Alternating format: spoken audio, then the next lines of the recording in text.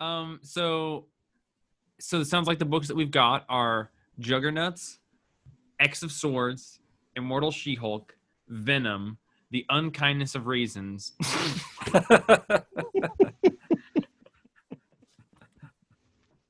I don't like raisins. I hate raisins. Those animated Hollywood raisins are back, and they're pissed. What a great slip. And then we have Oh, God. A mouthful of tea. Joke on a Raisin. And then after The Unkindness of Ravens, we've got Autumnal.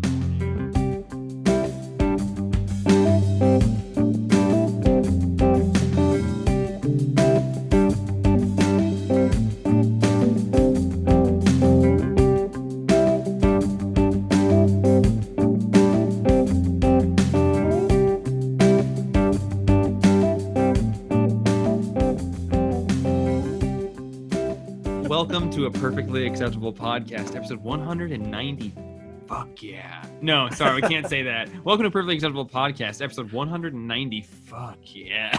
No, sorry, I can't do it. Welcome to A Perfectly Acceptable Podcast, episode 195. It's good to see you guys. Yeah. It is. It's 195. Wherever we get a bunch of comic books from various distributors and different comic book companies that may or may not be just sort of fading into oblivion. And then we bring them back to our comic shop and we count them, we sort them, count them again, scan them, file them away, take them home, read them. Different days of the week. Come back on a Zoom call, usually the three of us, Django, Jeff, and Roman, ready to sail out into the sunset and engage in a variety of tangents, either related to or unrelated to the comic books that we took home and read, the ones that we counted and filed. The comic shop, the house with which we did it all in, and the comings and goings of our lives. I'm Jeff, and I'm certainly glad I don't have ringworm. I'm Django, and I had ringworm as a child. I'm Roman, and my tapeworm ate my ringworm. It was disgusting to watch, but somehow he videotaped it with his old iPhone. He pulled out his iPhone S or iPhone 2 or whatever. I think this thing takes video, and started showing it to all of us. It was disgusting. I almost sprained my arm in the contortions. Oh God! Where was your ringworm? That's between me and my ringworm. And your tapeworm and your iPhone 2. Listen, we're going to talk about comic books. We're going to get really, really into it this week. And we're going to get right off the bat with the one that you're all thinking about, folks, Juggernaut. Oh, yeah. Number one. I know you're excited about it. Then we're going to talk about Ten of Swords creation. It's chapter 1 of 22. It's like starting a novel. And then reading several chapters of it in one comic. The Unkindness of Ravens. You sure? Number 1, I'm sure. The Immortal She-Hulk, number 1. We're also going to talk about the Autumnal, number 1, Boom Studios. In addition to that, we're going to talk about Skull Diggers. Skull Digger. Episode number 4, issue number 4. Daredevil 22. Then we're going to close it out with Django's Uber Indie offshoot hour. We're going to talk about some of the stuff under the radar that maybe you cool cats don't know about. And he's going to put you in the loop, the no loop. That's what he calls it. I'm a loop guy. The loop, no loop. And then I've got a little bit of a thing I'm excited to do with Django and Roman after all that they don't know about. Oh, man. I know. It tastes like aged milk. It tastes like the milk around the top half of the container that isn't technically past the date but smells days older than the other days. I know you know what I'm talking about. Please know what I'm talking about. Oh, yeah. Juggernauts, number 1. Juggernaut. You know you can calculate how quickly milk's going to spoil on the counter if you know the temperature when it starts and how big it is. When you say starts, do you mean from the teat? From the fridge, you take your half jug of milk out, and if you know the volume of that and the temperature of the outside and the temperature of the inside, you can figure out when it's going to turn if you don't put it back in the fridge. Yeah, who's not putting their milk back in the fridge? Well, like the whole thing's theoretical. I never know the volume of my milk. Oh, I mean, listen, if we're leaving our milk out, I'll pour it in a Pyrex. right? Like I'll figure out the volume of my milk. Got a little bit of heartburn I'm working with, boys. So we're just gonna see where that takes us. Oh wow. I got some swollen lymph nodes down here. I don't Do know you what's have going some on. lymphers? You got a little swollen? Yeah, it feels like I got punched in the throat. Sorry about that. I did send someone. Did they find you? No, well, maybe okay. while I was asleep. Well, maybe. Okay. Well, no, it wouldn't be there yet. So just flex your throat. I didn't realize you were already going to be in pain when I sent the on their punchogram. Fabian Nicieza and Ron Garney with Matt Mia made a book called Juggernaut. Number 1. Roman was enchanted by the fact that the R has the Sidorak emblem in it. I thought it would be fun to start with this one this week, boys, because if you had asked me a year ago if the three of us were going to have read a Juggernaut series that started, a lot of questions. But then You again, just would have said Juggernaut. I hardly even know her. Not. Like, not my joke or No, not- like Juggernaut. I hardly even know or not. okay. Oh, yeah. I could diagram this. Okay, I do. I need a chart. I'm not sure if you saw the chart in Ten of Swords, but holy shit. I can't wait to show it to you, Django. So, but we got to get there first. We've got to get through the juggernauts. Roman, you were very excited about this book. Don't try and pretend you weren't. You talked about it every time I saw you for like the week and a half before it came out. Juggernaut. And you said things like that. Yeah, you would say Juggernaut and things like that. What's your connection with this character? And thank God it's written by Fabian Nicieza, who was writing X-Men comics in the 90s. So, Creator of Deadpool. yeah. Was he? Not if Rob Liefeld has anything to say about it. Oh wow. And didn't he write the first run of Thunderbolts? Or one of the Sure. runs? I believe Yeah. it. I don't know. I was just excited because I love the name Juggernaut. and I love his costume. I love his power that he just like runs through stuff and nothing can stop him. And the costume redesign, I don't know if it's for this issue or if it happened sometime recently, but they've added some nice what do you call that, pinstriping or whatever to his costume. That's really cool. I wouldn't say I like it more than the old costume, but I like the old costume a lot, and I like this one a lot also. I think I feel about Juggernaut the way that you feel about Juggernaut. Is it Juggernaut or Juggernaut?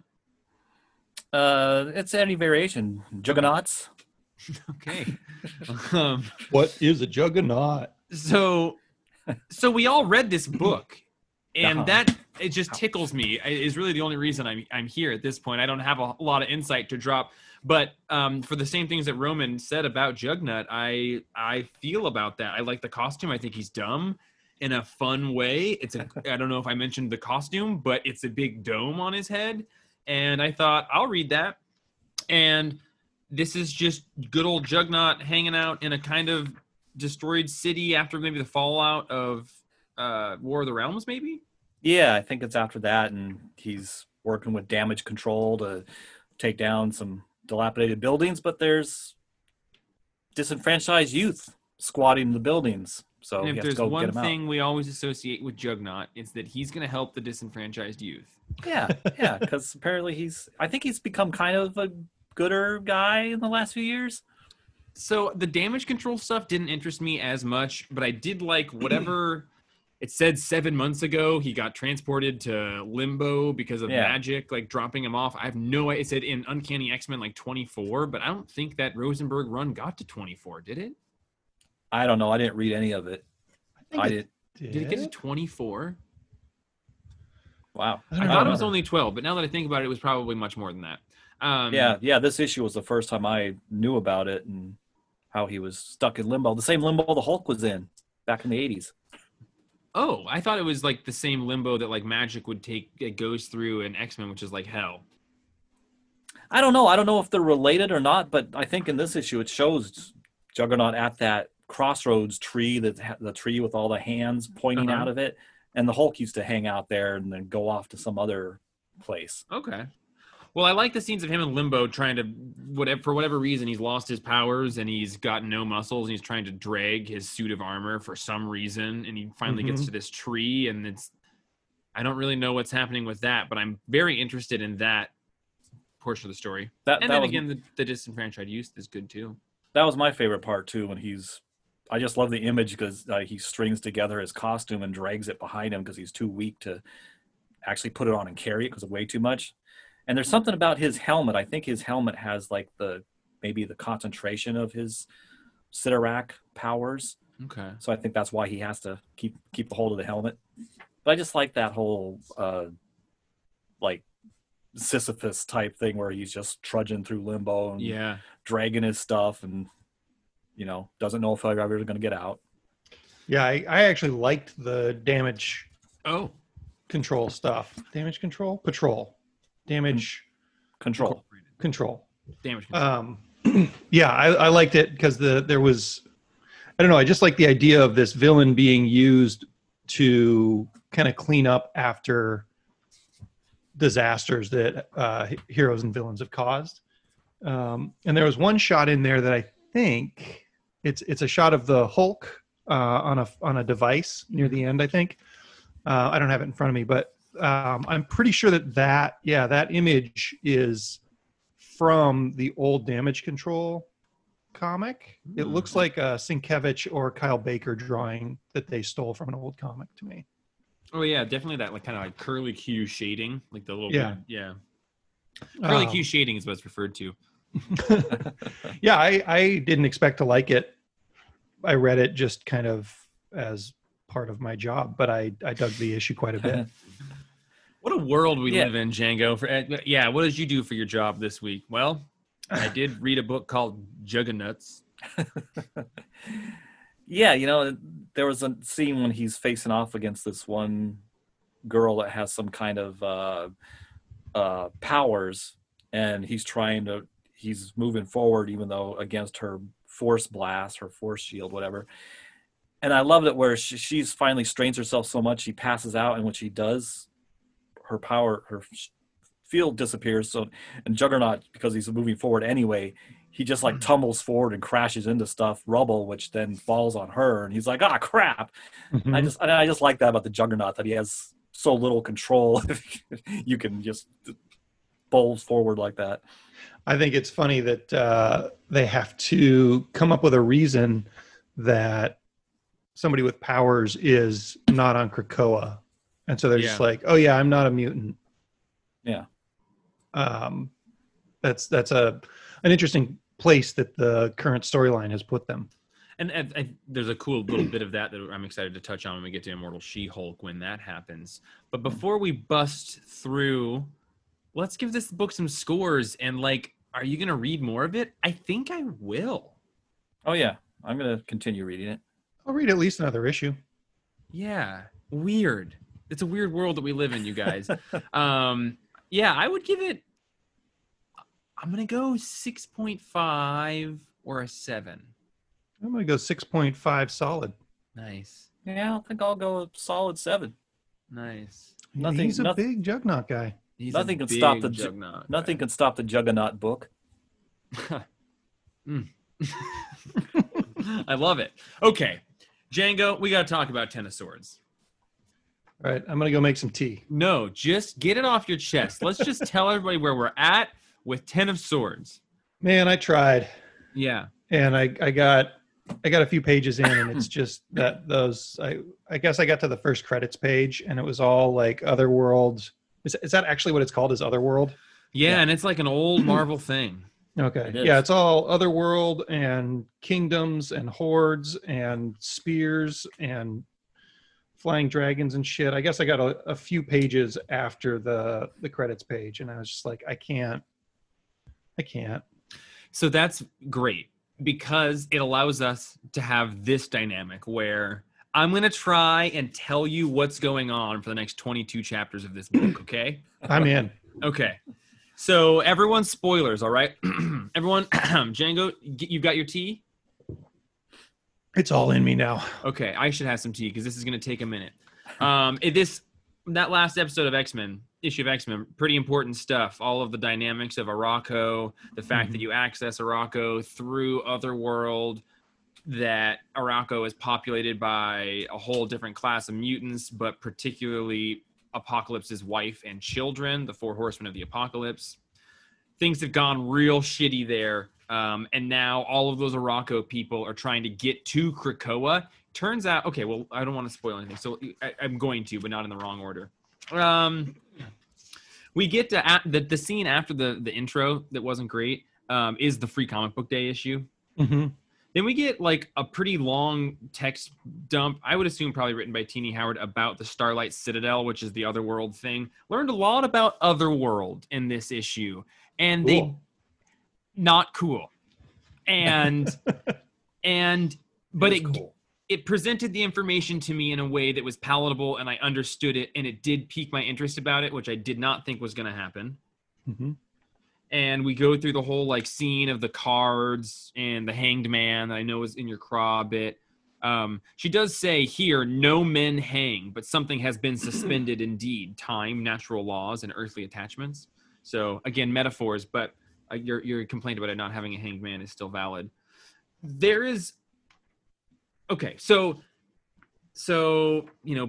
bad radio. Ultimately, the action starts kicking off where the gate that Apocalypse made on Krakoa.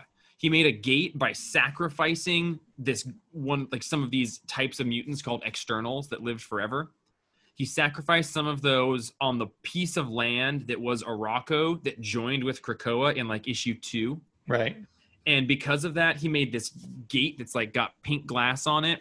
And the Quiet Council learns about that. And they're like, well, okay, what's going on? And the reason that they learn about that is because the big white summoner dude who in that issue of X-Men went through to go to Otherworld with Banshee and somebody else comes back, and they just got mauled to shit. Like bad things happened. So they're like, we got to go to the Quiet Council and talk about all this stuff. Quiet Council's all like, what have you been doing, Apocalypse? And he's like, well, I made this gate by sacrificing these things. And they're like, you can't do that. You got to destroy that gate. And he's like, well, I think that, you should talk to Krakoa. Does Krakoa want me to destroy that gate? And then Krakoa is like, no, I want that gate open. And he's like, well, no shit, because Krakoa and I, Apocalypse being he, have the same agenda in all of this. So then the Quiet Council is like, okay, you can go ahead and like do whatever you're doing with this gate, but you don't have the blessing of us, but you have the blessing of Krakoa. So he's like, in this very foreboding shot, he goes, of course. And then he says, I'll look for volunteers. So in a pretty confusing scene jump, we are then taken to that external gate is what it's called. And we have all of Apocalypse's volunteers. So it's like Polaris, Magneto's daughter, Havoc, the stone guy that was playing the game with the summoner, Archangel. Rockslide, thank you. And I think Monet is her name. And anyway, they're like, okay, we're gonna go through this gate with Apocalypse, because what he wants to do, he's like, listen, Arakko was split from Okara way back when, and I sacrificed all of these mutants in order to save half of mutant civilization. And so he feels guilty about it, but he had to sacrifice his kids and his wife. So he's like, if there's shit going down over there, like the summoner said, we got to take this crew and we got to go check out what is going on in Otherworld, because Otherworld is the sort of spot that exists between Arakko and Krakoa. So they go through it. And before we get to that, we get this diagram, which is some dope-ass... You got the page there. It is great and mechanically sound, and it wasn't what I thought at first, and I was looking at it, and all of it, like the gates and the places that they go through to do it. Very gorgeous design there. And this is way more explanation than we'll usually have, because this is just a big fat issue. But they get to Otherworld, and it turns out Apocalypse immediately starts crying. You're like, what, Apocalypse? Why are you crying? And he sees his kids, the 4 horsemen, the baddies, that like shot the arrow, you know? And he's like, oh my God, those are my children. And he starts walking up to them. And then back on Krakoa, we have a mind reader start reading Banshee's mind about what happened over in Otherworld that got them all beaten up. And as they're getting those flashbacks, we learn that the summoner is a betrayer. And we learn that right as Apocalypse's kids gang up and kill him. They stab him with a big old flaming sword through the gut, took him down. And then all hell breaks loose at that point. We got X-Men and fighting these apocalyptic or Arakko hordes, but that is that is stopped because Saturnine, who is the lady in charge of Otherworld, where all of this is happening. Mm-hmm. She seems, now Roman knows and I don't, so please forgive me, but she like stops time for a second, and she seems to have like kind of godlike powers within this realm. And she stops time and she goes down there and she's like, what the hell are you guys doing? And they're like, man, we're fighting. The Araco people are like, dude, we got a bunch of beef with Apocalypse, because it turns out like bad dad syndrome, right? Like, you know, you sacrificed our mom and you left us in this hell dimension. So now turns out like they're kind of coming, it seems like, with beef towards Krakoa, and he didn't realize that. And Saturnine, for some reason, is like, okay, well, that's not super legit. You don't just get to traipse through my land and kill all of my land. So if you want to do that, you can come back here in 3 days' time with your like 4 or 5 best champions, and they'll fight my 4 or 5 best champions. And if you win, you can go through. And the guy who she's talking to is one of the Apocalypse guys with the dog head. He's like, all right, fine. In 3 days, we'll bring our toughest kids to the Sandlot, and you bring your toughest kids to the Sandlot. And then we're going to get through all this stuff. And all of that conversation then has this confusing overtones. They start listing names of swords. So it sounds like those champions are going to have to go out and like find these swords to bring to this battle. And while that whole final scene is going on, Cable had a vision and he saw something. So he went to go talk to Cyclops and Mom Jean Grey. And Jean links all their minds and Cable shows him this weird vision he had. And Cyclops is like, oh, I know what that is. It's like a big metal circle. And so he's like, let's go, follow me. I'm going to take you to that big metal circle. We don't know what it is. They're like, we need a battery to power it. Cable's like, well, good thing I got this giant glowing blue sword. And he shoves it in there and he powers it all up. And then the final page reveal is that powered thing that he just powers up is like a battery for sword, like the organization Sword. Mm-hmm. And that was the end of the issue. So did you get all that? Yeah, I mean it's like traveling between worlds. Yep. The white dude with the symbol on his chest in black is a bad guy. Bad guy. Good guy. Exactly. And somebody shrunk the Egyptian god from Otherworld. That was when Saturnine was like being all godlike and stopped time to have this conversation with him. And he's like, I'm not taking your shit. And she's like, well, what if I shrink you down to be like a tiny little boy? And he still keeps talking to her like a big meat puff. I love that. Yeah. I don't like the whole like, okay, in 3 days, bring your champions back here and we're going to have a duel. Like that part, I was like, I don't dig that. I don't know why the big reveal was like the sword station being a thing. Did that resonate with you, Roman? Not really, other than the fact it's called Sword. Yeah, so I know. It's one of the important swords, I guess. And Al Ewing is going to be writing a book called Sword now, like an X-Men book. That was an excellent summation, Jeff. Did you like outline all that? Nope. In fact, I got really nervous about halfway through because I was like, wait, I don't actually know how I'm going to do this for Django.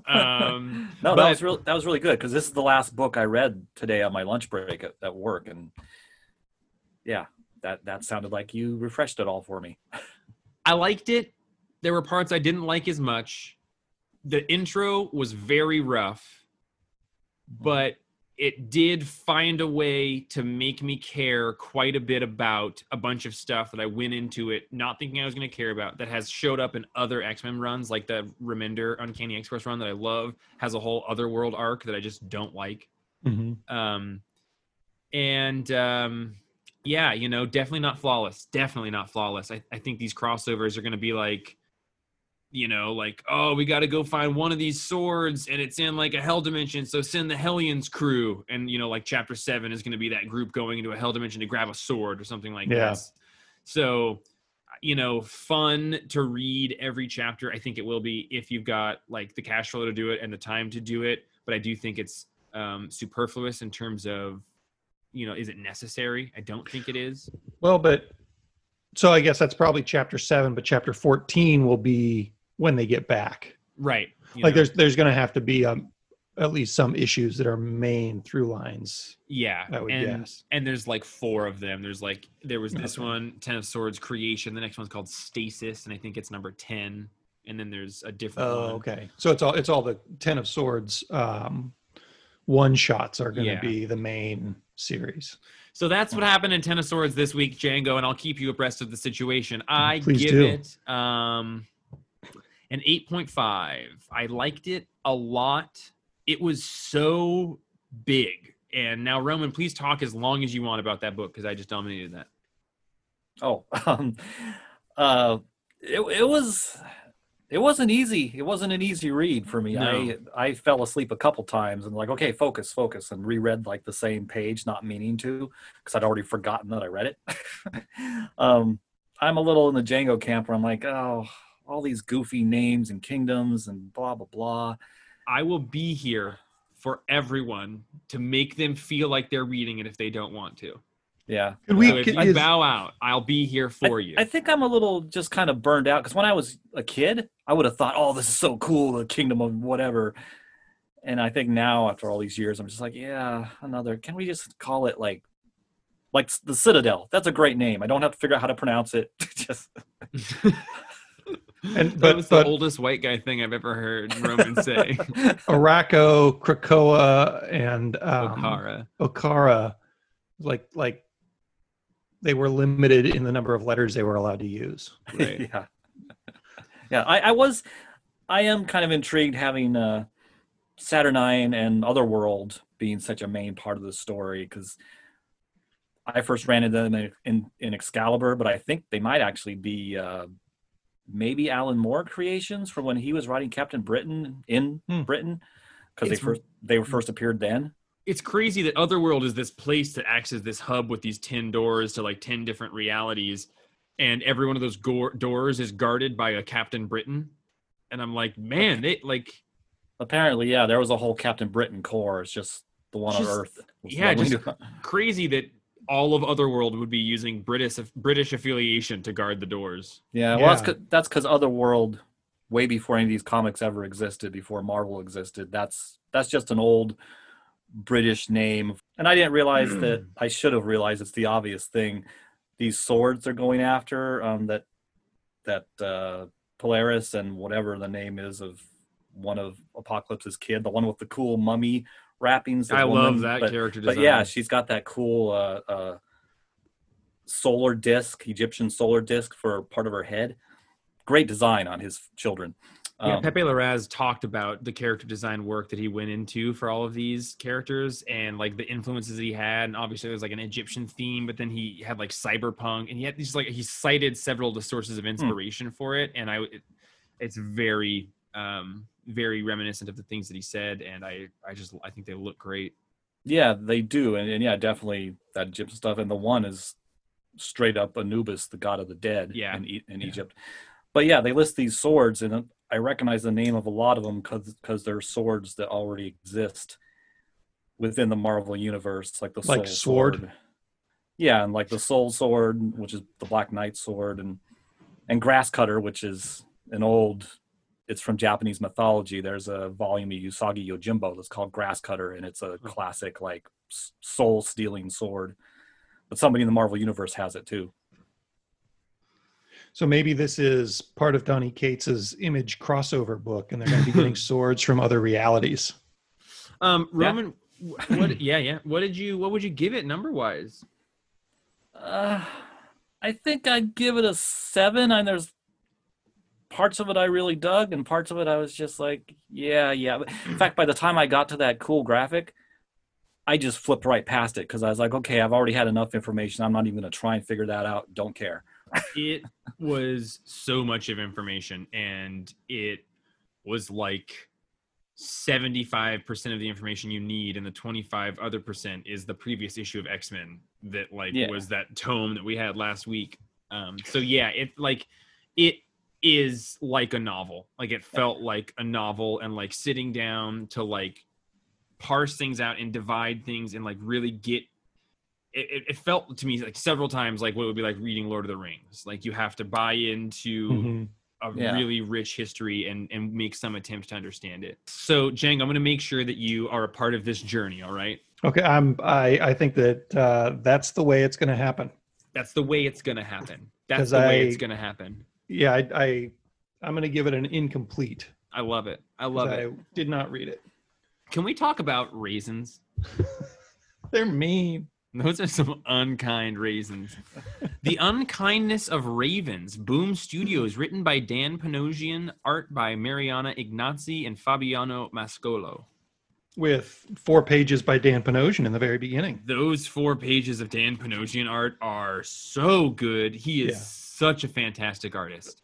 Didn't he do the art for the Batman in Quarantine podcast? He absolutely did. What a guy. In tandem with Django Boren, the graphic illustrator extraordinaire. I thought the best part of this issue were those 4 pages of lots of text by Dan Panosian, illustrated by him. But it was a lot of text there. I actually like the art in the rest of it. It's pretty simple.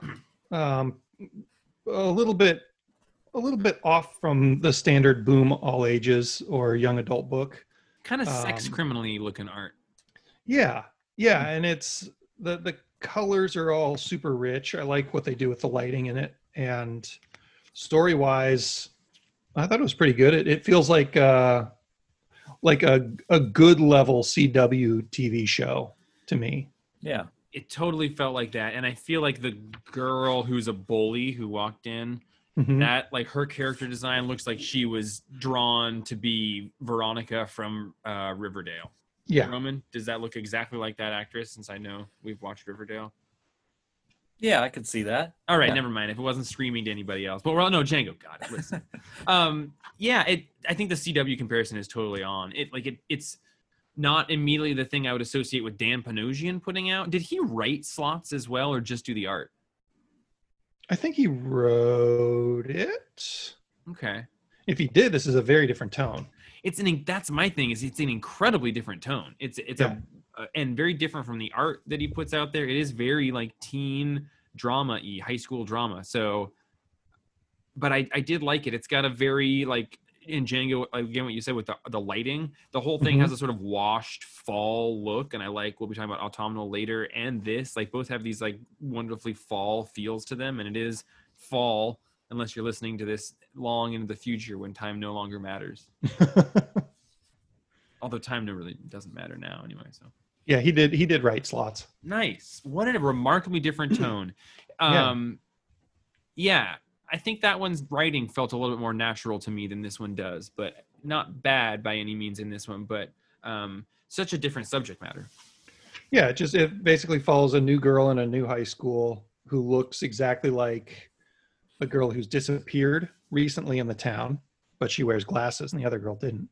And the principal, it's not really clear why, but they give her this other girl's locker, like the disappeared girl's locker, which I thought was a weird move on the administration's part. Yeah. And in that locker, there's like a spooky, invisible, magical message telling her where to meet people after school. And she's got like the super popular and the super misfit crew both want to talk to her after school. I like the scene where she is like the dude is harassing her, and harassing her friend, the guy who's showing her around school. She threatens to beat him up with her karate. And later on, you find out she doesn't know karate. She's just spunky. Spunky. Roman, you like pretending you're in high school still and getting in trouble? Hey! Now, we're not recording now, are we? Yeah, this was a fun book. It was. Hello, youths. Yeah. Want to see my gloves?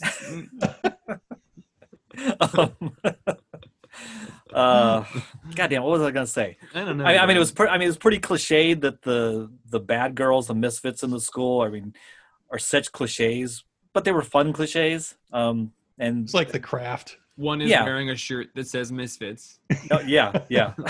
With and the fact that they're witches, they're apparently witches. In this town, it's somewhere on the New England coast, isn't it, Django? Sure. Django, I can't about this area, right? It has to be because it looks like from that first 4 pages, it's all about witch trials and stuff. So yeah. Oh, and I found it. The name of the town is Crab's Eye, and she mentions how they could have picked a better name, but that you could say that about most towns in New England. They all sound like side dishes at an all-you-can-eat buffet, which made me really want to go visit some of these weird named towns Yeah, or nautical names. I'll go with you.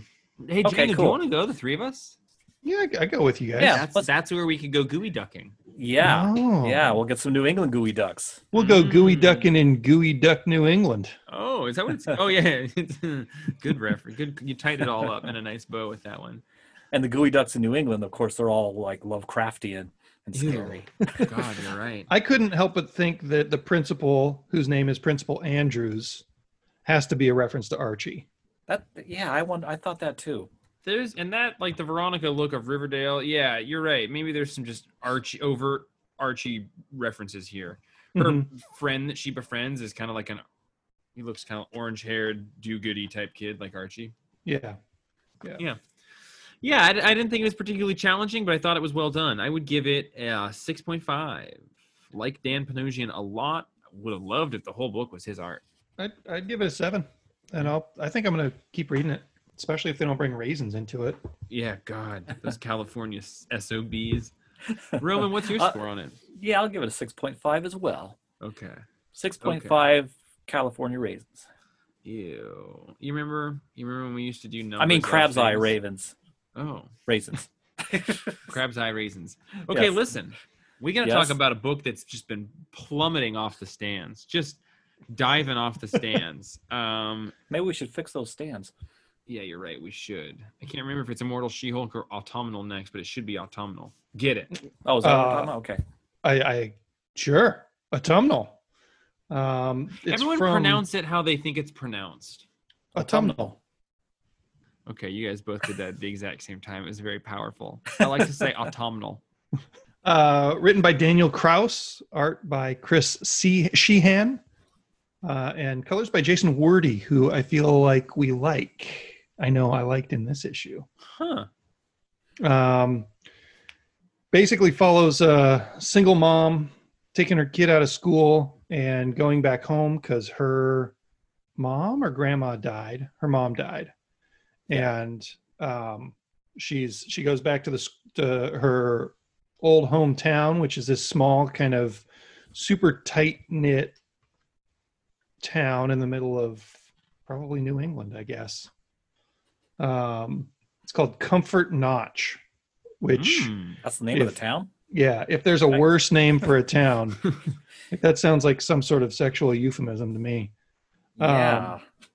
And the people there are a little bit weird. They go to her mom's funeral, and the lady and her daughter are the only ones who are there.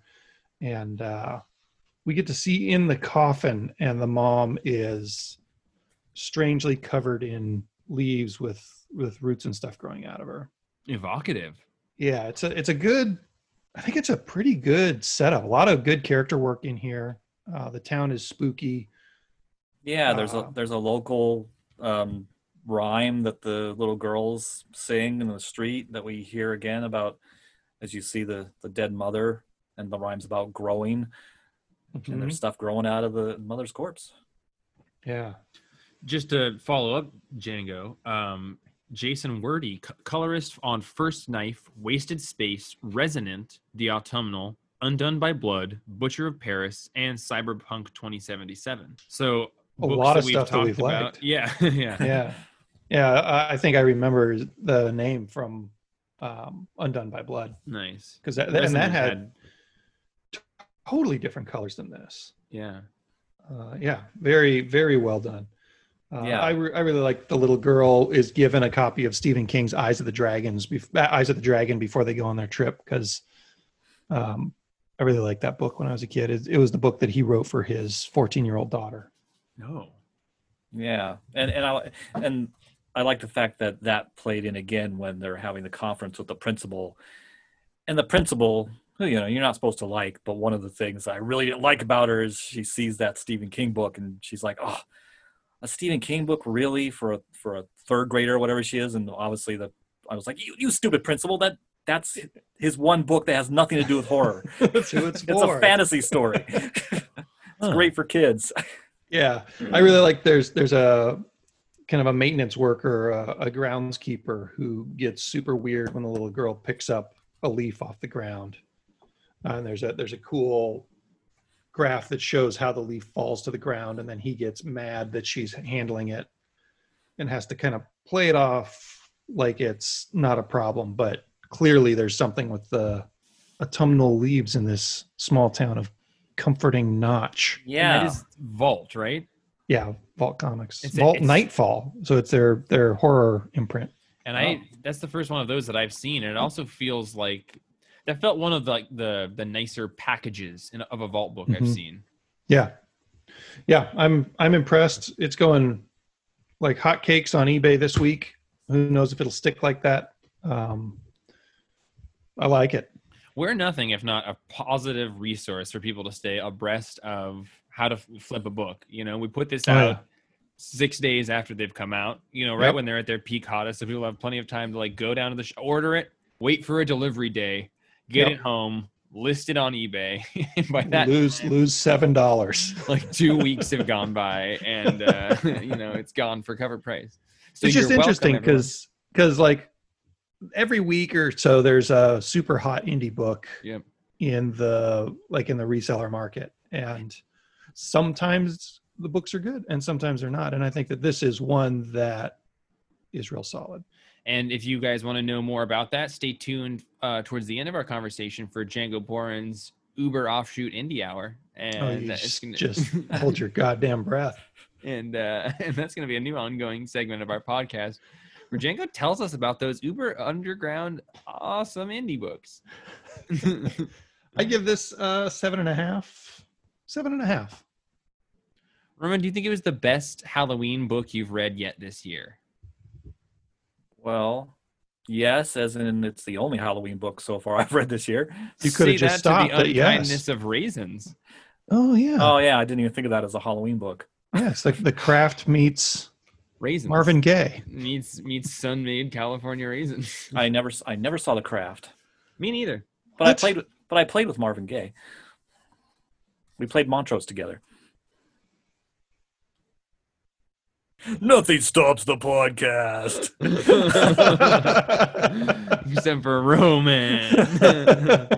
I really- Speaking, oh, I really, please I go, really like yeah. one of the things I liked in this when one of the leaves falls down and actually has a little like trail behind it, like in the Family Circus. Oh, I knew you were going to say fucking Family Circus. Here, let me see Um, it. Let me see it. And then when the leaf hits the pavement, it's the leaf the little girl picks up and holds to her face. The sound it makes when it hits the pavement is snick. Oh, is that a right. family circus thing? Well, the goofy trail showing their path they took to get to that panel is. Django, did you also think it was a family circus reference, and you knew he was going to say that? Actually, like you thought family circus. I did not think Family Circus, didn't- but I knew as soon as he started describing it, he was going to reference that piece of shit. I didn't know I was going to. As a comic shop, we stand against family circus. Absolutely, Oh, I 100%. do too. It's awful. I didn't know I was going to say Family Circus either until I started talking. Sure, But my point was that's an ominous sound for a leaf to make on pavement. That doesn't make Snick. sense. It's like a Wolverine popping his claws. Yeah. Oh, I'll give this Yeah. book an 8.5. I dug it. nice. I really liked it. Yeah, Nice. Well, I'm glad that we have a fingerprinted copy that I can read now. I wore my gloves. You always do. Never incriminated. Hey, listen. A book I didn't wear gloves for was The Immortal She-Hulk #1 by Chadwick Boseman. He wrote a lot of books. Yeah, he wrote a lot of books in his last days. Probably shouldn't do that one. It's a good one, though. Yeah. If you're looking at the covers of these comics. Next, let's talk about The Immortal She-Hulk by Al Ewing, John Davis Hunt, and Marcio Menez. I was so excited to see that John Davis Hunt was the artist on this Oh, book. yeah. Yeah, I mean, lit like a bick. What Whoa. what else has he done? Where do I recognize him from? Wildstorm. He did all the art in that Wildstorm Oh. book that we were over the moon, over the Saturnine moon about. Nice. Playful vibe in the room tonight. Roman, why don't you tell me will you tell us all about this book? Sure. It's about the 3 deaths of Jennifer Walters, the She-Hulk, because she's been killed at least 3 times, maybe Wait. more. What? Sleep. Wait. Oh, that's right, the Schlee joke, yeah. He loves that one. but this is written by Al Ewing, who's writing the Immortal Hulk book, and this ties in finally She-Hulk to the world below, and the fact that all the gamma irradiated people in the Marvel universe are apparently immortal and come back from death. Because she goes down, she visits the world below, which is below hell. Each time she dies, but she doesn't remember when she comes back. She doesn't remember what she experienced there. She just has a vague sense that she went somewhere. So the first time she dies is, when she first gained her powers and Bruce saved her. The second time was during one of those Secret War events, the same one that killed War Machine. I think that was Civil War II. Was that Civil War II? I think it was Civil War II. Yeah. Okay. And the third time was during the recent Empire, yeah. And this was pretty good. It had her like talking to Wolverine and talking to Thor about what it means to come back from death and what it means to apparently be immortal. She's kind of finding out that she apparently is. Just some good conversations, some nice art, and her experiencing the world below and the green door for the first times, and that horrible creature face that's in the sky of the world below, and Brian Banner, Bruce Banner's dad, her uncle, and a very evil person. I really liked the conversation with Thor. I was gonna say the same thing. Go ahead. And then just stop. Say the same thing. I really like the conversation with Thor. No, like really, to have this conversation about immortality between two quote unquote immortal beings and the sort of, tenuous relationship with immortality that anyone who's immortal has. Like, yeah, are you really immortal? He's like, yeah, Galactus is immortal right before I busted his ass open. Yeah. And that page of the dying Galactus is like an incredible piece of art. But yeah, I really like the way Thor was able to talk about that with Jennifer Walters. And then I also just loved puzzling over, like, what is Thor working out with? He's just got like two bricks that have light between them, and he's just trying to push them together. He's like, do you mind if I pump with you? And they just start pumping iron, but it's really just like light beams, and they don't talk about it, but he's like, I got my rep in. I pushed these two metal things together. It's some kind of ionic resistance. I didn't even think about ions. I was thinking like Iron Man's boosters. Pulsars. Oh yeah. He actually, what he's doing is he's just pushing two Iron Man boots together. They're pushing away from each other. She's doing bicep curls with a dumbbell that has the same light things, like pulling it down. That she is also doing curls without one. Yeah. Wow. She's got one in one hand. Maybe she's also pumping with the other with nothing. Maybe it's some kind of, she's also working out some kind of balance thing too. It's been a while since I'm probably a year behind on Immortal Hulk at this point. It's a bummer. I love it. Whatever reason that happened, it happened. Now I know why Django had such a hard time like getting caught up with it. For some reason, when you fall behind on Immortal Hulk, it's hard to catch up. Yeah, but I was really happy that I almost did. I think I read all the trades that were out. Yeah, like the beginning of pandemic. So I'm like 5 or 6 episodes behind, and I think that this was a nice little kind of side story to the Immortal Hulk stuff, and the art is great. Like I think that if they could have done it with just anybody, but even if they'd had like Pepe Larraz, who I enjoy on the X-Men series, if they'd had somebody of that caliber on this, I don't think I would have liked it nearly as much. Yeah, I don't think it would be better. Yeah, this has a very clean, perfect kind of look for what I want from the Immortal Hulk stories.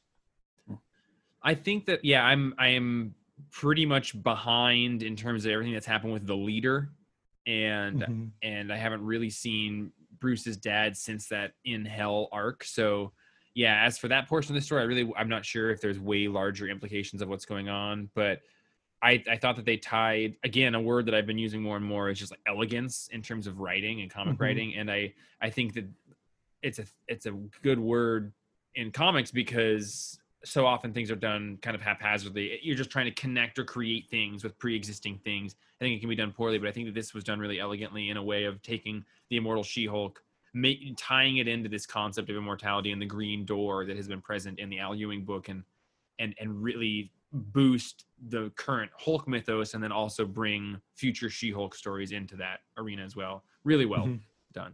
Yeah. There was I'm especially thrilled because after reading Hulk Zero and Hulk 37 last week, I think, which Hulk Zero, of course, is a lot about Brian Banner. Then this week with him talking about how he can't go through the green door, but he's learning to look through it and manipulate things maybe through looking through it. And then the leader who's been in the latest issues of Hulk, just him talking about how he's learned to apparently open and shut the green door, which is gonna like allow him to control all the gamma powered beings in the Marvel universe. It's pretty scary stuff. Who like toddlers. is the leader? I also like toddlers. He's an old Hulk villain. He was just some dumb janitor guy but then he got into some gamma radiation, and the way it used to work in the Marvel universe, you get into gamma radiation and it's a gateway radiation for sure. And it transforms you. It transforms you into the opposite of what you were. So Bruce Banner went from being a physically wimpy, calm guy into being a raging monster. The dumb janitor guy went into being a super genius. The leader used to just be a little guy with a big Huge cone head, basically. I love the way they draw him now, especially this artist. He looks like a gamma radiated Martian from Mars Attacks. Yeah, that's actually a good comparison. Yeah, I was really impressed with it. And I'm glad to see this artist working, considering last it was DC and now he's doing Marvel stuff. It made me really want to get caught up on Immortal Hulk. Like every time I hear Roman talk about it, it makes me want to. Oh, it's so good. Yeah. After every issue, me and Andrew Carlson, friend of the show, text about I it. love Andrew Carlson. What do you give this issue? I'll give it a 9. Yeah. I'd give it a solid 8. I'd go 8.5. I'll split the difference with you boys. I'll be the cream in that Oreo any day. Let's get a little conversation about that Skull Digger and the Crossbone of Tomorrow. Man, Roman, did the last Skull Digger and Skeleton Boy issue come out before coronavirus was a thing that we were talking about every day? Tonshi Zonjik. What? The artist. That's the artist. Tonshi Zonjik. And it's one of my so it favorite is. names to say. I think so, because it feels like it feels like it's been half a year since I read a Skull Digger. And I had no idea where we left off until about 4 pages in, and then it all kind of fell together and I remembered the whole story. Yeah. I would say Jeff Lemire should see if the Queen will knight him or something, because he's such a great creator. Yeah, the way he brought it all, because when we see this guy getting tortured by the bad guy, it took me a couple pages to remember who exactly he was. Yeah. And yeah, so this guy's basically torturing an old superhero who kidnapped or who rescued a kid that the bad guy had stolen at some point. Yeah. And then that kid became Skull Digger, and he kidnapped a kid to turn him into Skeleton Boy. I love the way that we're getting the history and the origin story all at the same time here. Yeah, that's really, really well put together. And he did a thing, Jeff Lemire did a thing where he set me up for something that's been irritating me more and more, where he says he's below the butcher shop at Miller and Jansen, right? Like throwing old creators' names in there. And then on the page turn, you get a very Sin City Daredevil black and white shot. And that's awesome. I forgave it. If they do that more often, like do an art call out as well as a name call out, totally on board. Yeah, it's got to be more than just throwing Denny O'Neil's name in anything. Right. Yeah, man, the art in this is amazing. Are you still reading it? It is. Sorry, yeah, I was just flipping through it and like, God, yeah, this is such a cool book. And I think there's only one issue left. If I remember right, it was going to be a 5-issue story. Yeah. Aww. It might be 6. But like, I don't think we've seen much Black Hammer get solicited. I guess there's the Colonel Weird Cosmogog that's coming out pretty soon. Yeah. And another issue of Skeleton Boy, but I don't think that there's been a lot of talk about other stuff. And Dark Horse in general has seemed like they're production schedule is pretty slim. So I'm hoping that we aren't seeing like, you know, the end of Black Hammer. Oh yeah, I hope not. It's also good, and you know, it's kind of like the name Juggernaut, Skulldigger, and Grim Jim. I just love saying these names. Yeah, it's all so familiar and so much different-ish than the Marvel and DC characters. Yeah, he's just hitting exactly the tone that I would hope for with all this. Yeah, exactly. I mean, you think at first Skulldigger is just kind of a Punisher knockoff, and he kind of is, but he's more. There's something more wrong with him. He may be mentally unstable, or definitely emotionally unstable. Yeah, the bar fight on the with the both of them beating all the people up on the pool table is just gorgeous. Like, oh wow, that's the what green, like the neon green in that is amazing. The lighting. And just like you need 2 pages, the top half of 2 pages to really give a bar fight with pool tables in it the scope. What would you give it, Roman? I'd give it an 8.5. Me too. I'd give it an 8.5 or a 9. I'm ready for the rest. Bring it on. You also liked a bit of Daredevil. Number 22, Chip Zdarsky, Mobili. I can't find the first name. Let me find it. I will. Francesco Mobili doing the art. This issue follows up on the Daredevil being in jail, being sentenced for the murder in issue 1 that happened, and he have Foggy defending him. He gets to stay Daredevil and not have his identity revealed. But as he leaves in the evening, he leaves Foggy and he goes to find Iron Man, have a conversation with Iron Man. And Roman, tell me about your thoughts on that. I mean, as usual, Daredevil, every issue is good, but this, I love the conversation they have. Because he gets a hold of Iron Man and wants to talk to him about, earlier in the series, there's been these rich jerks that control a lot of the city and the state. They were able to manipulate the Kingpin as the mayor. And Daredevil knows they're bad, but he can't do anything against them. So he goes to Tony Stark to ask him and try to convince him that, look, I want these people, these rich people, they're being bought up by the Stromwinds. I want you to... they're kicking people out. The developers are kicking out residents that have nowhere else to go. I want you to make counter offers to them and buy up realty in Hell's Kitchen.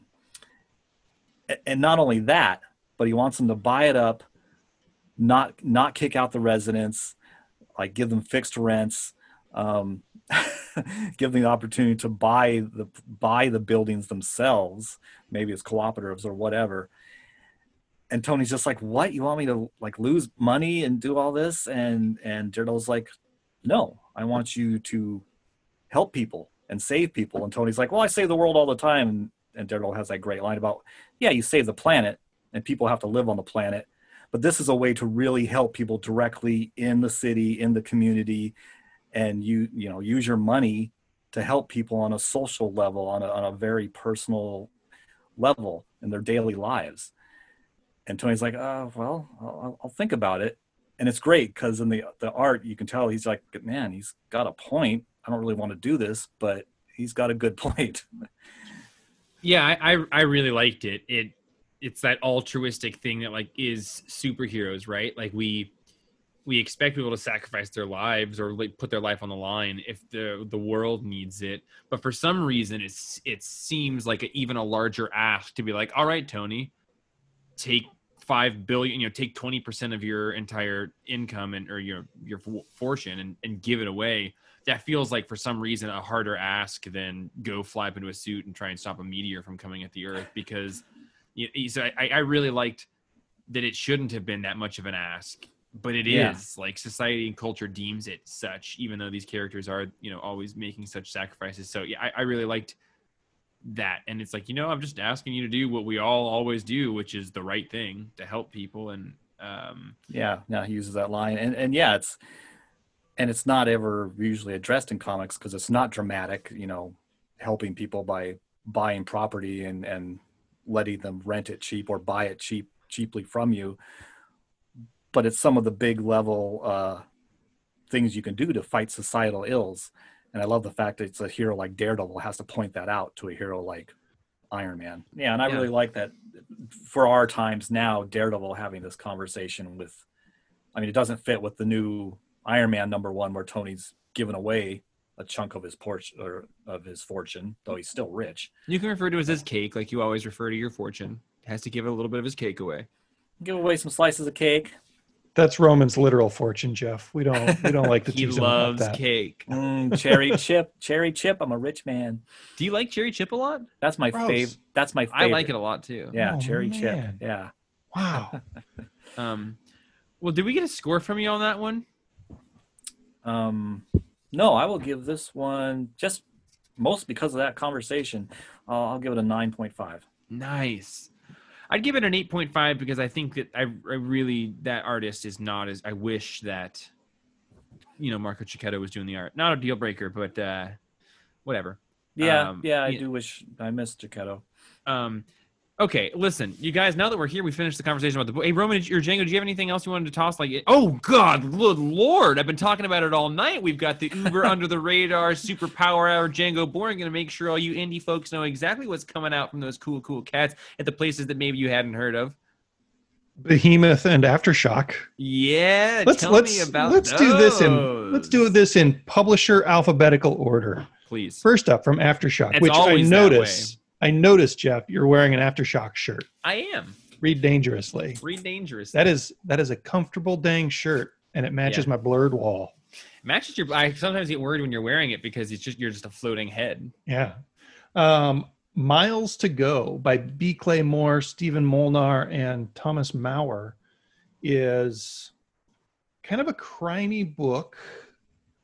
It actually kind of reminded me of Autumnal because it's a mother and a daughter kind of relationship, and the mother has this old secret. The mom used to be, when she was a child, it seems like she was maybe a murderer, like a little hit girl kind of situation, which we see on the second page where she just pops a bubble and then blows a dude's head off. And then Aftershock looking art. Yeah, it's like it's good Aftershock art. Yeah. I think they have kind of two house styles, and I like one a lot more than I like the other. This one is more on the Undone by Blood end of things. Mm-hmm. So kind of like mostly cleaner lines, lots of weird country roads. But let's not forget that the first time we saw Jorge Fornes's art was from an Aftershock book. Yeah. And this is all set up. It's a little bit shorter than I would have liked. I think that, and I think part of it is because there's like 8 pages of documents in the end, like kind of like Watchmen back matter. There's a bunch of that, but the setup of this woman and her daughter and her getting kind of roped back into this life of crime is right up my alley. There's kind of derpy good guy, bad guy, FBI or NSA agents, and a whole lot of mystery and a lot of heart sets it up. So Miles to Go, I think it's good. I think people should read it if it's at all up their alley. I also read by Behemoth, new publisher. Behemoth. I wasn't familiar with them. They did something last week. Oh, they did the Cardinal Dragon.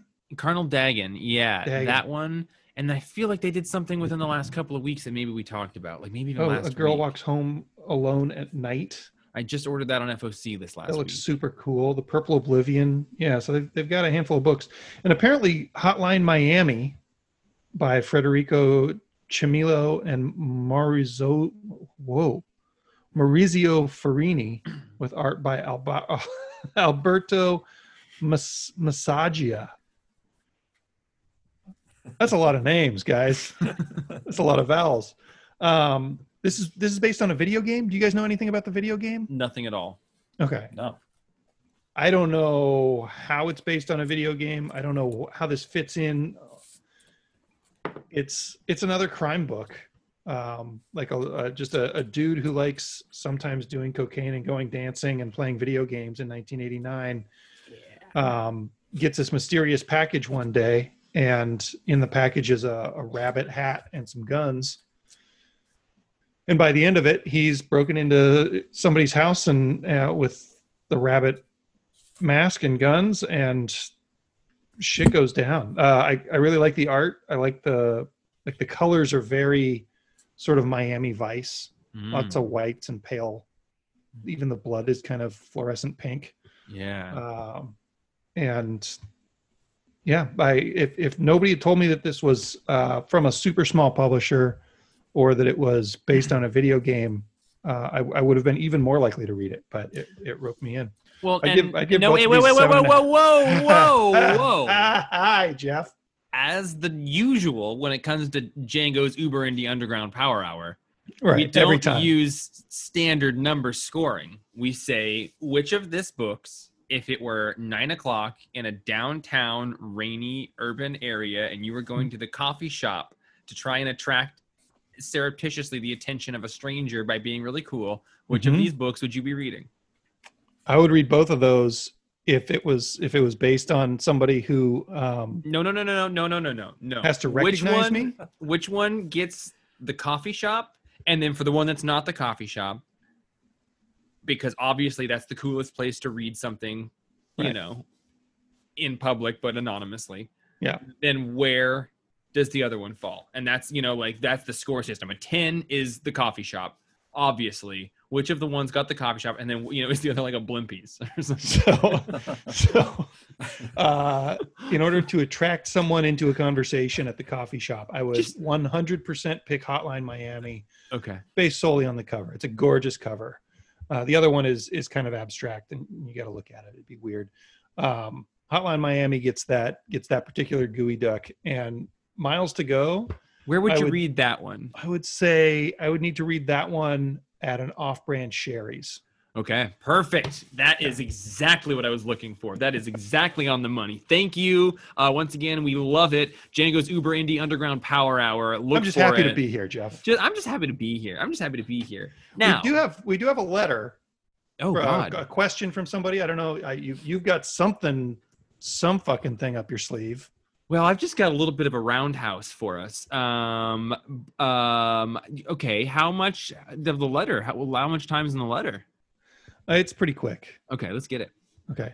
This is from Nathan Butcher. Love him. Naboo is what I like to call him. Who would win in a fight? Roman telepathically piloting the Hulk, or me, $5 billion, a year to prepare, and Deadpool on my team? And by me being Django or Nathan? He says you, so I think Okay, he means okay, me. Okay. So Roman telepathically controlling the Hulk, Mhm. or Django with $5 billion, a year to prepare, and Deadpool. Yeah. Well, definitely Django. I think Django could do it with the $5 billion in a year. I think the only way I stand a chance is if Roman is too busy masturbating about being inside the Hulk's mind to properly pilot I the would have behemoth, if you will. I would have done that enough in the year previous. When it came down to duel day, he'd be safe. Yeah, I definitely, no disrespect, Roman, but His $5 billion ain't gonna do shit when I jump him up in the atmosphere and throw him into the sun. that's true. Shit. Nope, I changed my answer to Roman. All right, everyone. Listen, I have pooled the internet, the most valuable resource we have. Andrew Carlson. Is this burps and farts again? No, it's not, but it's Okay. similar. I asked for Andrew to find 10 random books throughout the history of the podcast that Django and Roman both gave scores on to see if, looking back, based on memory, you can tell me what you think your score was, just to prove the sort of fallacy type nature of our scores. With time no longer on your side, Roman and Django, And for each of these, we went alphabetically. Django's score is listed first. Roman is listed second. Django and Roman, what were your scores for Grass Kings #1? 8. Yeah, 7.58, right in there. Django, 7.5. Roman, Okay. 7. Both of you are within 0.5 on that one. Well right. done. Pretty good. Well done. We're gonna ace this. I think so. Batman the Shadow, #1 by Orlando Snyder and Rossmo. I would guess that I gave that a 7, probably mostly because the shadow's in it. Roman, I would guess. Wait. Is this the first series or the second series? I can't remember. good question. Batman the Shadow. I think it was Shadow Batman was the first one. This is the one that has Snyder and Rossmo. I don't know if Rossmo was on the second. I'm going to stand by a 7. I think it's the first one, but I'm gonna say a 7. okay. Django, 8. Hmm. Roman, 8.5. Oh damn! Wow. Yeah. Okay. So All we right. get more points for how the absolute value of how far we are from our actual scores. The inverse of that. The closer that you are, the less of the absolute value between your reported now and your actual score. That is some golf bullshit. Yeah, you want to ideally have a 0. You want to guess the number that you gave it last time. Okay, so we can, Roman, we can make up some ground here. You can. Okay. The You thing can. I'm most curious about is if Andrew drew like one of those charts like you get in an X Hickman book. He did. He sent Oh, me a sweet. picture of that. I cannot show you it because it has the answers on it. Oh, yeah, it's a of thing course. of beauty. Yeah. I Moon bet. Knight, #14, Jeff Lemire's run. 9. Okay. 8.5. All right. Django and 8, Roman and 8. So Oh. We like comics more after in the fact. retrospect sometimes. Okay. Yeah. Okay. Ooh, this one's gonna be hard. Jimmy's Bastards, #1. Mm-hmm. Garth Ennis, someone else. Aftershock Publishing. Braun. 7.5. Braun Strowman? What? No, Braun. Russell Braun was the artist. Oh, okay. God, I don't remember. I'm gonna say an 8 because I remember it was funny. Django 7.25, Roman 7. Django, you were within 0.25 on that one. If you'd just given a real boy score when you reported it originally, you could have gotten it. I probably would have rounded down. Okay, listen, buddies. Unbeatable Squirrel Girl, #21. Maybe that's the one with Brain Drain that we read. I'm going to say 7. I'm gonna say 9. Get ready for this.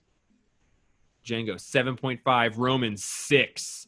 6. Oh my God. Oh, that must have been the issue with all the Tiny words. with the computer science stuff because there was one issue of the whole run that I disliked, and it was that issue Oh. because it was heavily computer science and coding stuff. Computer sinus is your first problem. Yeah. Oh man, there's some good ones in here. Shirtless Bear Fighter, #1. 10. Think about Shirtless Bear Fighter, #1. What did you think about that back then? 10. It had that dick joke where every time you turned Flap, around, it flap, went flap. Yeah, probably a 9. Yeah, probably a 9 for me. Check this out. Django 7.5, Roman 8. What? That dick joke couldn't save that comic for me? Wow. We do have rose-colored glasses, memory glasses. Yeah. Doom Patrol, #7, Way All Red. That was near the end of that first run. That was the one with that mostly takes place inside of the ambulance or on street. Danny the Okay. Street, right? Danny the Ambulance. It has Yeah. all red art in it, so Yeah, that's a hard one, man. I would feel like I give that whole series a 6 every time I have to talk about it. I'm going to say 7 on that one because I like all red okay. That's what I was going to say was 7. Django 6, Roman 8. So if you just stuck with 8. your gut there, I feel like I gave a 6 to every single one of those issues. So I'm going to go 7.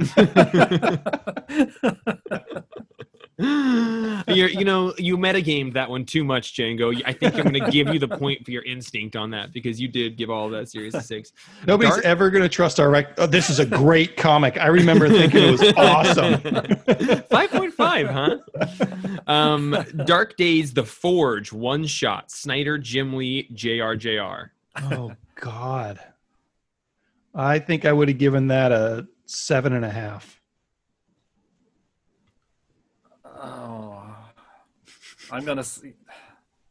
Yeah, 7.5. Django 7. I'm actually pretty impressed with you at this point. Like, your absolute value is generally 0.5 to 1 to 1.5, but I'm impressed with its consistency. Roman, you gave it a 5. Oh shit! No wonder I didn't keep on reading those Dark Days. They were dark days. Batman number 18, King and Finch. So that's going to be, near that's probably like Bane? near the Bane stuff, breaking into the prison. A little after Yeah. that, I bet. I'll bet I Before the gave that Joker, a you were. 9. I'll bet I gave that a 9. Okay. I bet I gave it an 8. Okay, Django 7.5, Roman Huh. 8.5. Must be a different issue. Oh. You're thinking of the issue where him and the Shadow broke into the prison. Right. Yeah. Batwoman Rebirth, number 1. It's listed as TIV and Epting, so I wonder if Jimmy TIV wrote that one. Batwoman Rebirth, number 1. 7.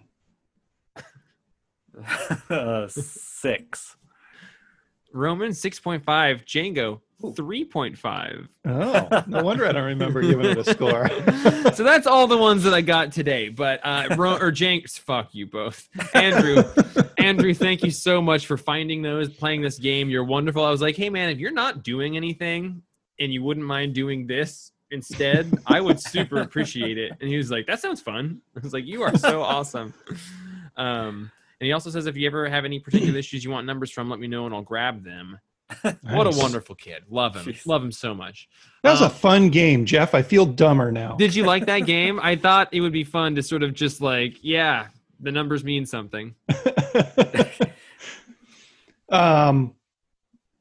Gosh, yeah, that'd be a fun thing to do every week, bud. Yeah. Well, that's on Andrew to ask us to do. But I could probably scroll through the email if it has the book title and then like a return and a return. It could have all 3 of our scores, and I could just not scroll down to our, like my score, and all 3 of us could play it. If Andrew wants to do 5 of those a week and email them to us, he's welcome to. I would play that game every single week. But also, I'm not trying to make people who just want to enjoy the podcast do work. I do that with everybody else all the time. Sorry. All right, my friends. Django, is that your second mug of tea? Yeah, man, that guy punched me in the throat, and it feels weird. I'm super sorry about the incoming punch whenever that happens. What kind of tea you drink for a sore throat? I'm drinking throat coat, but it's not a sore throat. It's like swollen lymph nodes. Yeah, okay. I actually Googled whether that was a coronavirus symptom. It ain't. No. Yeah, super not. And that throat coat stuff is good. Love that Yeah, licorice. it will be next week. It will. Yeah. Yeah, they're always changing. Well, hey, listen, everybody, that's all I had for us tonight. That's all we got. Django, thanks for letting me talk you through X of Swords. I can't wait to keep doing that. Yeah, I can't wait for you to keep doing that too, because I don't think I might read the X-Men issues Yeah. if they're not set in fucking Otherworld or Georgia or wherever it is. It's Jordan. Otherworld. At some point, they're going to cross over with one of the swords is the Light of Galador or something. It's not like it's going to. That's some Lord of the Rings shit. Oh, it is, but it's also where Rom Space Knight was from. But now that's owned by a different company, so I don't know how they're gonna. Well, Marvel's been doing it. Rom was in Cable, and He those was? Space Knights were coming after his sword. He has that sword. I think They the sword don't- that- They Oh, don't it's- name him anymore. Oh, Oh, so really? They He's just still- call him like the original Space Knight or something like that. Oh. And they apparently, Ron was telling me about this the other day, because Rom was a licensed Hasbro product that Marvel doesn't have anymore, they've had to change his name in reprints and stuff. And there are certain things that they just can't reprint at all. Wow. Interesting. So So it just- showed other Space Knights, but now that you mentioned, I don't know that it showed Rom, but it's clearly those same character designs. Yeah. And yeah, Cable in the first issue of the series got this glowing sword that was a big deal, and that was the sword he used to power up that Oh. sword generator. So Okay. Yeah. yeah. Wow, I didn't know they did the same thing that they did with Fu Manchu. in Brubaker's Iron Fist run, where they can't call him Fu Manchu anymore, but that's who it is. Yeah. Yeah, I just want to see what Django ends up with after I just sort of bastardize a summary for like several books a week on a story form. The biggest problem that I have with that is really just the setting. If they had done it in a place where I didn't have to learn all of the names and characters and the locations on every single page, I'd probably have a lot easier time doing it. And like, just like that's all good, man. There's just shit I don't read. There's shit I don't read that I know is good that I don't read, and this may not even be good. So you don't even have that certainty. This has every chance to be pretty bad. So I'm very excited, but it does have me nipples hard right now. I like your commitment. Cool. Yeah. Can I do a real quick? Please. Yes. Good Lord, yes. Dr. Doom has come back. The title For Cantwell. That was a great issue. by Christopher Cantwell. Yeah, and I just want to say this was a great issue. If people forgot about this series or haven't started, pick this up. This was a great issue. That is. Yeah. Oh, Yeah. that's gorgeous. At one point, That's the Doom- only yeah. thing I didn't read on my stack this week. Oh, it's so good when Doom comes riding over the snowy hill and back to his castle, and he's riding a bear that he somehow tamed, but apparently fought because the bear has blood all over its muzzle. Dude, the Salvador LaRocca art is awesome in it also. It's not at all problematic in the way that the Star Wars one was, where it's super photo referencey. It doesn't look like that really at all to me. And it's gorgeous. And like Doom puts an alternate suit of armor on in it. It's like his judge armor. It's like these giant tusks, and it's like, it's nuts. Yeah. I'm glad that you dug that. I wanted more Kang in it, but yeah. Yeah, Kang's in it. Doom makes now that he's back at his castle, he makes his what do you call it? The retinue, all like prove their loyalty to him again. Swear an oath of fealty. Yeah. The hand motions that you made, I thought he was just making a cake. Well, he does that too. So he makes a cake. The one thing I was confused about in that issue is that then these kids show up and they call him father, and they all have scars all over their faces. And he had just like caused a dude to kill himself and cut his face up because he was like taking Doom's position. Are those actually Doom's kids? I don't know. I don't know who these kids are. Okay, cool. So I just didn't know if I was missing something, because there were some issues of that series that I missed, but I was like, fuck it, it's been months. I'm jumping back in. Yeah. I thought it was going to be 5 originally. Yeah, I think it got extended because it was pretty popular. There is a very charming ad in it for Empire. So everyone, the earth-shattering event of 2020 begins this April. Does it? And it's like, that image doesn't really ever happen. That story changed. And it has a quote about like, enemies must become allies. I'm like, I don't really think that was exactly what ended up happening with the X-Men tie-in of that book. That's interesting that they printed that so long ago and it took this long to come out. Like I thought we had shaken out all the April, like what was that ad that had like the table draped? It's like the X-Men all will be revealed or whatever. Yeah, whatever X-Men event that was. Yeah. Anyway, that's all for today. Thank you. You can get us emails at info@thecomicsplace.com, right? Papcast or something. You want to weigh in on the shorthand for the Papcast being Papcast? Django hates it. Tell us your thoughts. Or just ask us any question, like Nathan's question or anything. I love it. We want it. We love hearing from people. Otherwise, Jeff's going to just keep making up dumb games. Django, good to see you. Jeff, it's good to hear your voice. Roman, it's a pleasure to talk to you. It's a pleasure to talk to you and to be talked to. Yes. Well, I look forward to seeing the two of you 1 week from today at this same time and not a moment before, darn it. Say my name. I'm Jeff. I'm Django. That was that guy. I'm never saying his name again. I'm not gonna ever.